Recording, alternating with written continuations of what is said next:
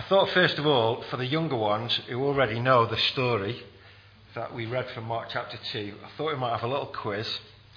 And I've got a little, I don't know what you would call it, a snake or something that I'm going to use to ask you some questions. So my first question is, we should have said this before we read it from the Bible, shouldn't we? I want to ask you this. What was wrong with the man in the story? And I'll give you some clues. What was wrong with the man in the story? And you can put your hands up and go on.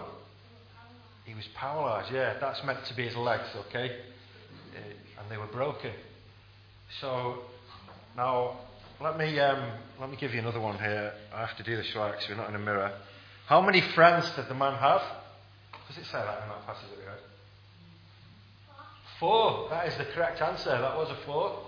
He had 4 friends, and they brought the man to Jesus lying on his mat or bed. So I suppose there must have been one in each corner. And there's his bed. Now in those days, when they got to the place where Jesus was, it was a... Can you see what that is? I'll give you another clue. In our country, they're shaped more like that. But in this country, they were shaped more like that. Samsara. It wasn't an inn, but it was kind of an inn. Have another bash. People live in it. Yours might look like that. A house. Had a flat roof. A flat roof like that, okay. And some of these houses would have had something up the side of them that looked something like that. Sam Jones, after your surname. Some steps up the side of the house. And you could go up onto the top of the flat roof, I suppose, if you wanted to sunbathe. I fell asleep in the sun yesterday. Can you tell? Just for about 20 minutes. And I woke up and my face was burning. One of the children says, "You look really red." It's the sun. Thankfully, it was only 20 minutes. Up the steps, onto the side of the house.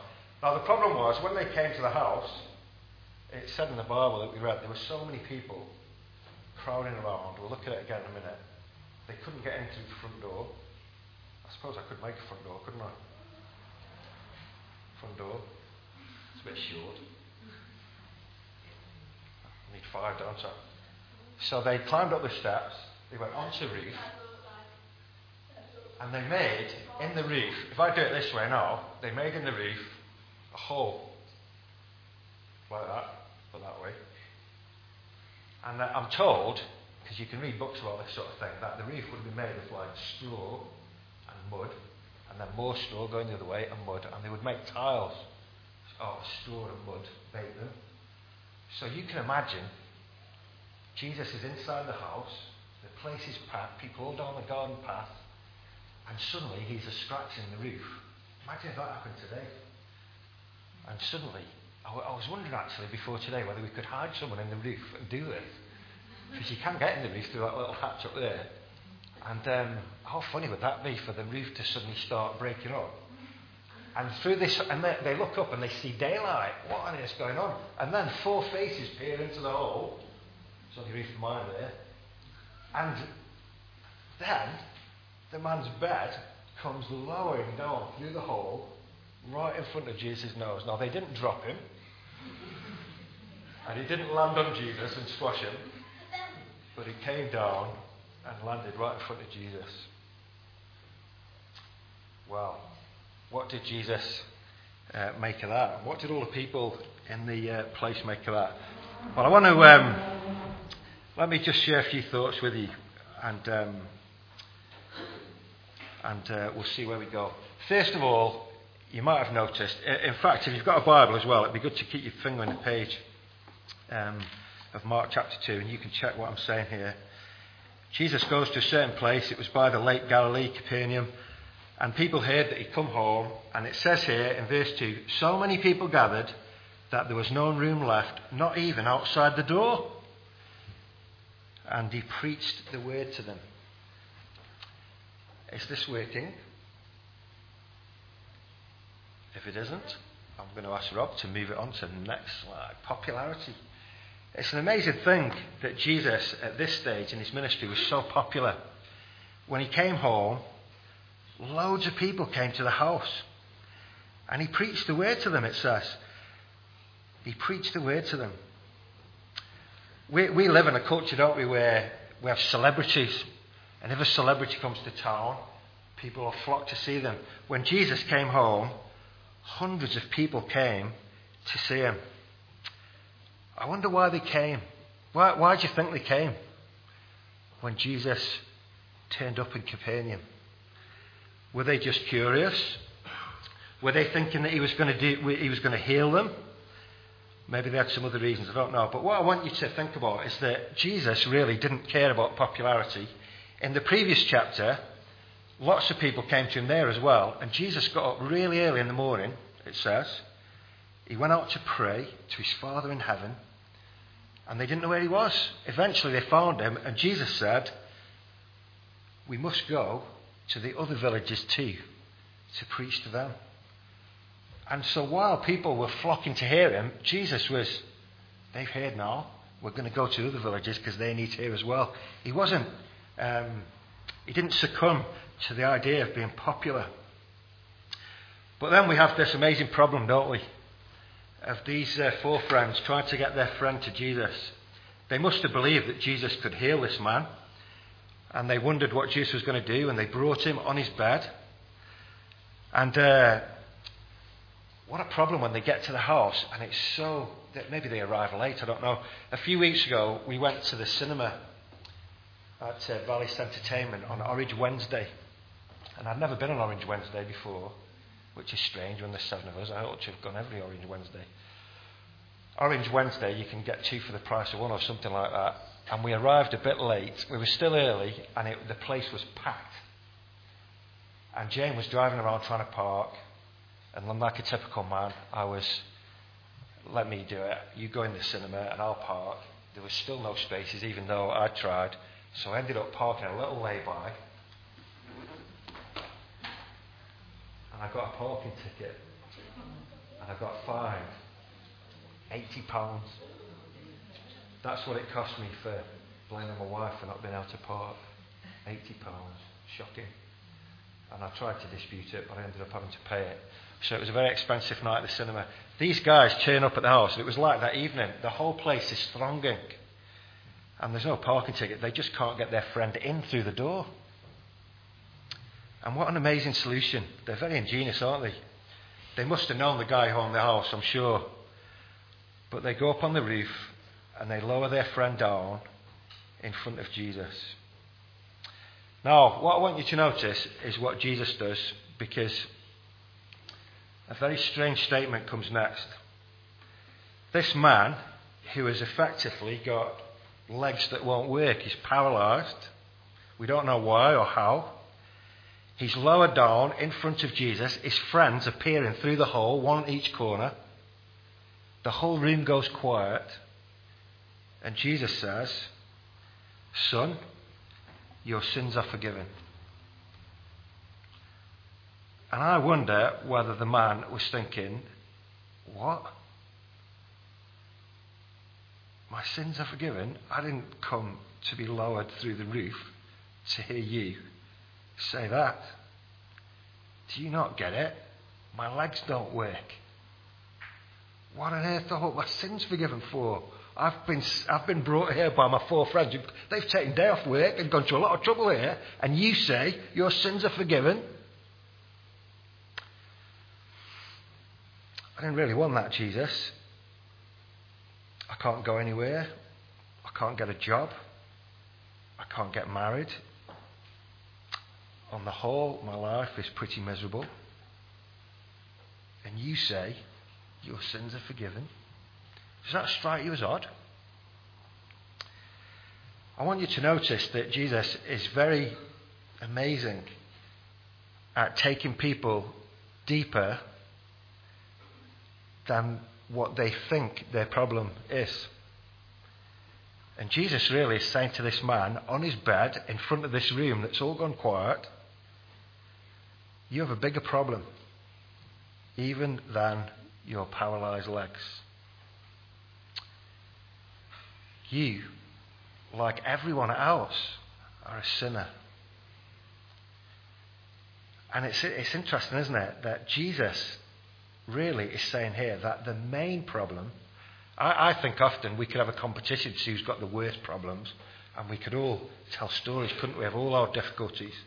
What Jesus is saying here is the main problem in a person's life is not their suffering, but their sin. Now, I think this reveals an important truth, and I want to give it a name. I'm going to call it the law of if only. Oh, there it is. Is this going on automatically? The law of if only.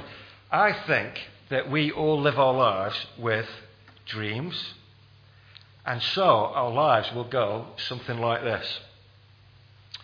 For this man, it was, if only I could walk, then my life would be amazing. What Jesus is saying to this man in this story is, really?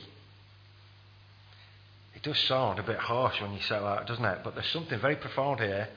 Imagine you're this man. He is right, of course, to long to walk again, isn't he? You would. If only I could walk again, I would never complain again about anything. This is all I need. I'd be happy forever. But would he? Do you think? Would you? Before long, the euphoria dies down, and the discontent in the human heart finds something else to latch onto and say, if only all over again. Isn't that true? Let me just share with you a story. I couldn't remember whether I'd shared this story with you before. If I have, I'm really sorry. But I'm going to share it again if I have. Who is this man? Do you recognise him? You know? He's in rugby football. That is the correct answer. And he played for England, and he scored a very famous drop goal. It's Jonny Wilkinson. He scored a drop goal in the last second of the World Cup final against Australia, in Australia, for England to win the World Cup. What a great day that was. He wrote an article in the Times newspaper on the 21st of November 2009. And I want to read to you what Jonny Wilkinson said. These are very honest words. Where do you go when you are 24 years old and you've already got what you wanted from life? It is funny what happens when your biggest dreams come true, especially when you feel, as I did, that you still have so much to give. That night in Sydney, I was searching for the Hollywood film ending to my story, and in a way, I got it. You probably know what happened, the close game, extra time, my dropped goal, and a 2017 England victory. I remember well how I would have done almost anything in return for the right result before that game. I recall making imaginary pacts inside my head in the changing room before the kick-off. The answer to all my dreams was a mere 80 minutes away, and at the time it meant more than life itself for me to secure it. The problem was that in the real world, life goes on after the credits roll. Any time that you work hard for something, when you invest a great deal of yourself and your ambitions, and you succeed, there is room for the expectation that the fulfillment and happiness will be with you always from that moment on. I sat in the same changing room in Sydney after that epic battle until pretty much everyone had left. I didn't want to wave goodbye because I didn't want to let go of the moment and give in to its inevitable passing. I had already begun to feel the elation slipping away during the lap of honour around the field. I couldn't believe that all the effort was losing its worth so soon. This was something I'd fantasized about achieving since I was a child. In my head, I'd reached the peak of the mountain, and now all that was left was to slowly descend the other side. I had just achieved my greatest ambition, and it felt a bit empty. Isn't that honest? If only we could win, my life would be happy forever. It didn't even last for the lap of honour to finish.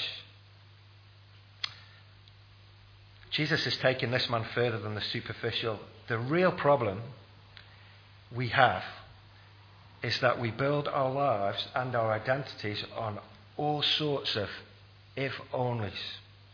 If I could just get that job, if I could just afford that house, if I could just have the money to ... if I could just get rid of this illness, and so it goes on. And these things, in a way, become a kind of saviour to us. If only this thing would come off for me, then I would be truly happy, and I'd be saved from a meaningless, futile life. The problem is that sometimes we get our deepest wish, and then we find out that it doesn't completely satisfy us. Do you know what's really amazing is that often when people first come to Jesus, they come because they have some problem and they wonder whether Jesus can fix it for them. A bit like Jim will fix it, I suppose. Do you remember that? Jim will fix it. It's not on TV that now, is it? What is really going on is that we just want Jesus to give us a little help to get us kick-started so that we can get back to the real business of saving ourselves. But Jesus is driving this man deeper, isn't he, to see that the only saviour actually is not a something, but a person. Jesus, who will never turn on you, who will never disappoint you. There are times in life where he may not give you what you think you need, but he will give you himself. And in the end, ultimately, that in actual fact is all you need. I was reading recently in a book someone who was watching celebrities in Hollywood and seeing all these wannabe celebrities striving to get fame and status. And when they do, this person who was watching said they become insufferable because they realise that they're still the same person underneath with just a load more pressure. And this person said, this is a great quote, "To grant someone's deepest wishes is like a rotten joke." But Jesus isn't playing a rotten joke on this man here. Our greatest problem is thinking that getting our wishes fulfilled will satisfy us. We need to learn to let Jesus be our saviour and not something else. Did you notice, though, in this story that there were people listening? It's hard to describe this part of the story in our modern culture. I suppose in the room there were, I suppose you'd call them religious people. Very clever. They were respected as pillars in the community. And when they heard Jesus say, "Your sins are forgiven," they were absolutely furious. And let me try and explain why they were furious. Who can I pick on? Maybe I can pick on Richard and Jai here. Just imagine that Richard and Jai were chatting, and then Richard, in a fit of temper, smacks Jai right in the mouth. I've seen it happen. There's blood on the carpet. There's teeth everywhere. Jai's bleeding. And then I go up and I say to Richard, "Richard, it is okay. I forgive you for punching Jai right in the mouth." I think Jai would say, "Hang on a minute, your teeth are still in place. He didn't punch you, he punched me." Do you get the point? The only person who could forgive Richard is who? Jai. Because he's the one who's here, isn't he? For me to forgive Richard is a nonsense.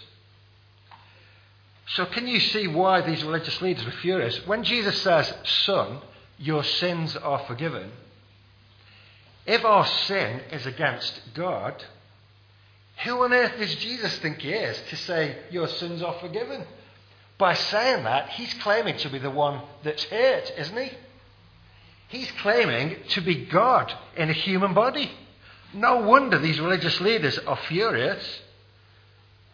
He's really saying that the sins this paralyzed man have committed are against me. But only a person's creator can say that, surely. That's why they were so furious.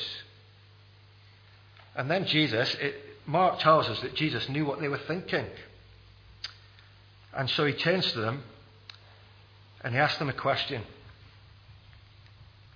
Which is easier? What a great question that is. Which is easier? Is it easier for me to say, I forgive the man? Or is it easier for me to say, get up and walk? And you can hear the brain cells going, can't you, these religious men? I've always thought, when I've read this story, that what Jesus is saying is this: I could forgive the guy, but that's invisible. And you'll never know whether he was really forgiven or not. But to heal him, that takes real power, visible power. So he basically proves his power to forgive the man by healing the man's legs. Do you get that? I've kind of always thought that, and that is a valid answer. But just reading one writer recently, there's another possibility here as well. Because actually, it is not that easy to forgive sins. For Jesus, if he is the Son of God, to heal the man's legs costs him nothing, does it? He can just do it. In fact, he could grant anybody's deepest wish at any moment, if he is who he claims to be. But to forgive someone's sins is a moral issue. And ultimately, that forgiveness will cost Jesus his own life. Because he is a Saviour who dies so that sinners can be forgiven.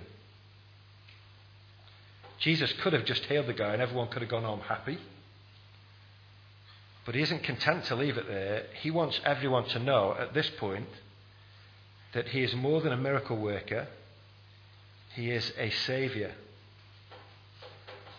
But that revelation so deeply infuriates these religious men that they begin to plot to kill him just for saying it. So right there in chapter 2 of Mark, Jesus is really beginning here, I think, to spell out his real identity and his real mission. And the shadow of the cross, where he's heading, is falling across his path. Jesus here knows that he is provoking these religious leaders